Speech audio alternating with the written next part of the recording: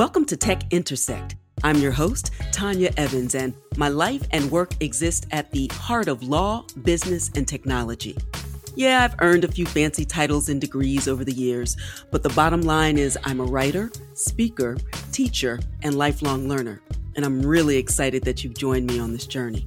So what is Tech Intersect? Well, it's authentic, empowering conversations with really interesting guests who demystify complex topics to prepare you for the future, because your future is now. And it exists where law, business, and tech intersect. Get ready to listen, learn, and leverage. Let's get started. Hey, everybody. Welcome to Tech Intersect. I'm your host, Tanya Evans, and I'm an intellectual property, innovation, and technology lawyer and law professor at Penn State Dickinson Law School. And I'm a lifelong learner dedicated to crypto and blockchain education and empowerment, especially for communities that have historically been underestimated and locked out of tech and finance. Crypto and blockchain exist at the intersection of these two worlds, and this technology has the potential to really level the playing field and empower you not to just survive, but thrive in a way not previously experienced. But to do so, we have to understand the business and legal side of creativity, and I'm here to help with this series on non-fungible tokens. Now, in episode 59, I introduced some legal topics implicated by minting and selling non-fungible tokens, or NFTs or NFTs, specifically for creativity and collectibles. And I answered questions that I've been asked in interviews and clubhouse rooms on social media. And in episode 60, we heard from NFT music artist Gafachi for an artist's point of view. And in episode 61, I explained what intellectual property is. I talked about the different types of intellectual property: copyright, patent, trademark, trade secret, right of publicity, and the like. And we took a closer look at copyright and fair use. So definitely go back to those episodes. And in an upcoming episode, I'll be talking with the good folks from OneOff for the platform and marketplace point of view. So be sure that you're subscribed to this channel, to this podcast, so that you are notified for all upcoming content. Now, in this episode, I provide an overview of general terms and conditions of NFT minting and marketing platforms that you should expect, but it may not necessarily be at the forefront of your mind as an artist, for example, when you're going to create your NFTs, or maybe even from an investor or collector's point of view, where you're not reading the fine print of the terms and conditions, you're just jumping in. The bottom line, and if you take nothing else away from this episode, please take away that you must read the fine print, because one of the benefits and features of minting and creating NFTs connected to your creativity or your collectibles, it creates a record of creation and ownership, but one that cannot be changed. That's what it means to be immutable. So if you get it wrong in the beginning, well, it's not like you can call customer service and roll it back. But contrary to some critics, this space is not a bubble. In fact, NFT coding standards like ERC 721 have been around since 2014. The hype cycle and FOMO, however, is real. So what I want to encourage you to do is take your time, get informed, take off your creative cap and put on your business hat during this episode to get clear, to get focused, and then get in the game. Okay, before we jump into the episode, take a moment to follow and then like, share, comment so that others who would benefit from this content can find it. And I also invite you to my website, advantageevans.com, to learn more about my full suite of From Cash to Crypto courses and to register for a free upcoming masterclass on the future of money. There's something for everyone, from the newbie to the person who wants to take their crypto investments or their work to the next level. Seize this opportunity to learn while you earn and create generational wealth, and do so safely, legally, and confidently. There are multi-lesson modules, live coaching, community. I love it. And the community continues to grow by leaps and bounds every single week.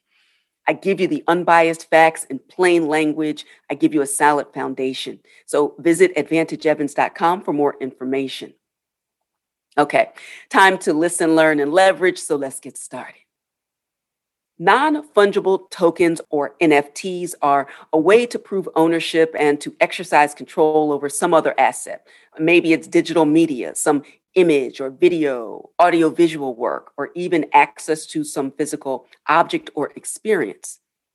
But unlike cryptocurrencies, which are fungible, meaning one is the same as the other and therefore interchangeable, NFTs are each unique. They're not capable of being duplicated, and their scarcity is verifiable because of the transactional information that's recorded to the relevant blockchain, like the Ethereum virtual machine or Flow, for example. So that cool image or collectible or video the NFT owner owns doesn't actually live on the blockchain. Instead, the token represents ownership and provides the ability to access, to transfer, for example. It refers to a file that sits somewhere else on the web, for example, using the Interplanetary File System, IPFS. So I talk more about that in a previous episode, and I'll drop some links to some more general information. In this episode, I want to focus on the rights that a creator grants to a platform and ultimately to the investor or collector of their NFT. So, in terms of the rights granted to platforms, I've been poring over the terms of service across all platforms. I'm not going to focus on a specific platform here, but I will link to a list of platforms and what they offer, et cetera. So, but I'm going to talk, address it with a broad brush because most, if not all of them, proceed in this fashion. But again, DYOR, do your own research and look at the terms and conditions for each of the platforms. So first, what rights does an artist grant to the platform? Most commonly, you'll see language like worldwide, non-exclusive, royalty-free licenses, a worldwide, non-exclusive, royalty-free license from the artist to the platform.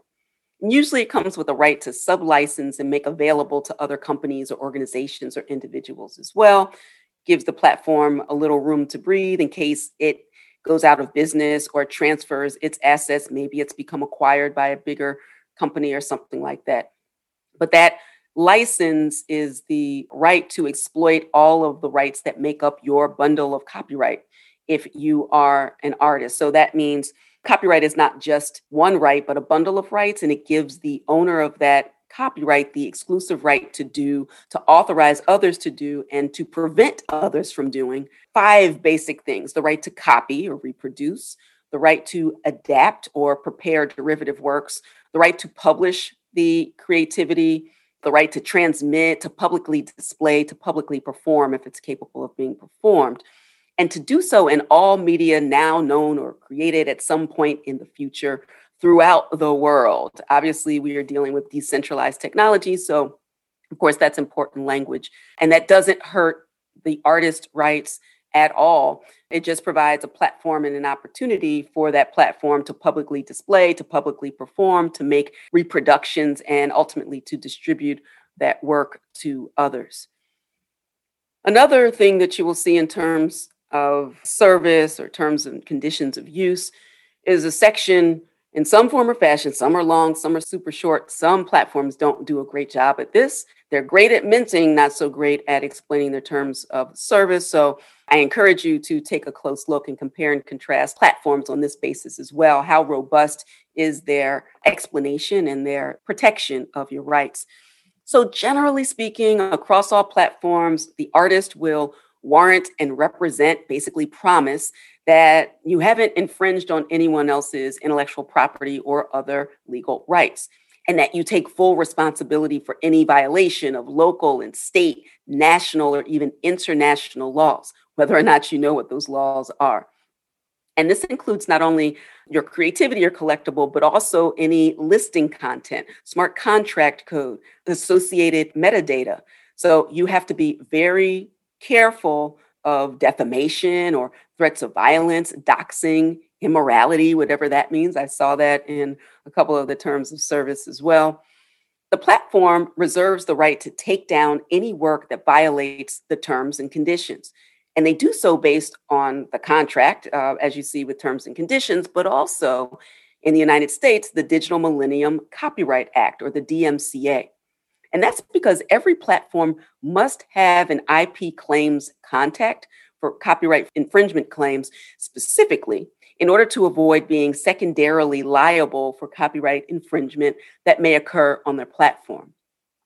But any issue should be sent to the platform. So I've heard a lot of artists say you have to shame people publicly and send out the information and you have to tweet about them and get the whole community to rise up against a person. I get that completely. And there's something to be said for publicly shaming, or let's take shame out of it. I'm not really a proponent of shame, but putting people on public notice that there's been an infringement and that there's actually been quite a bit of rampant infringement and taking other people's work, creating an NFT, and that is highly problematic. But the way you resolve it is not about complaining to people who have nothing to do with it and can do nothing about it. Take all of your evidence and submit it to the relevant platform. All right. So any issue you have about copyright infringement or infringement of your trademarks or other things, the DMCA focuses specifically on copyrights. But a platform that wants to remain viable in the community is not going to tolerate infringing works on its platform. They're going to take it down. There are examples of that already.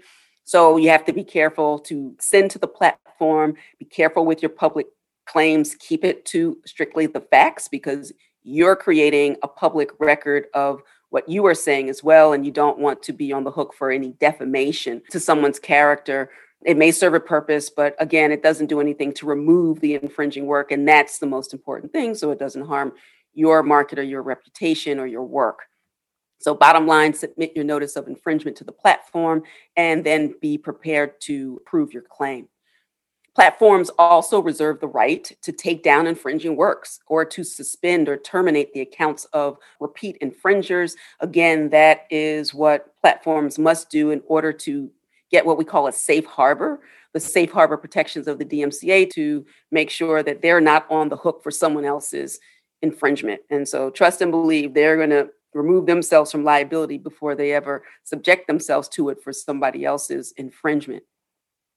So I want to say a quick note about secondary market sales. So Nifty Gateway, super rare, known origin. There's some that immediately come to mind where there's some type of seller, artist, platform share in secondary market sales that flow back upstream automatically through smart contract to hit the artist and the platform's wallet, the seller's wallet, to the extent that that artist is no longer the seller. So that means the artist has created an NFT, sold it to the buyer who then becomes the seller downstream. And so obviously the seller is going to make some money. Money will flow back upstream to the artist and to the platform. Each platform has a different combination of the, or division, I should say, of that pie. But that's really, really exciting. It's one of the things that should be most exciting to artists who can remain connected to a revenue stream of their work even after the initial sale. So I'm really excited about that. That's a major source of empowerment for artists. Again, participation in all future sales, automated through smart contract, split between artist, seller, platform, lots of ways to structure this. And I anticipate that there will be more favorable artist arrangements coming down the pike because there's going to be a lot of competition ramping up in the marketplace and the protocol space for minting NFTs and for displaying them as well, virtual galleries. I just see a lot of really exciting things that can happen as a result of smart contract code. All right, this is a short but sweet episode, but that's a lot for you to think about.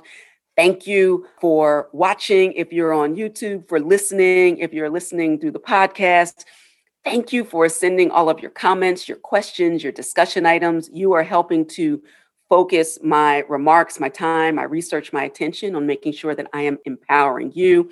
If you have a Clubhouse room or you have a club and you want to invite me to speak, please definitely reach out to me. I hang out in those Twitter streets for sure. You can drop a comment. You can also follow me on Twitter and Instagram at IPProf for Professor, IPProf Evans, and also Advantage Evans across all channels. All right. Let me know what ahas and favorite moments you had listening to this episode, what questions you have. Drop a comment or tweet, and please take a moment to like, comment, and share this episode and this podcast with your networks. Follow me on social medias and let me know what topics you would like to hear more of and who you want to hear from. All right, that's it for this episode. Until next time, continue shine. Stay in touch with host Tanya Evans via your favorite social media. On Twitter @TechIntersect and on Instagram via the handle TechIntersect. This podcast has been produced by Stephanie Renee for Soul Sanctuary Incorporated.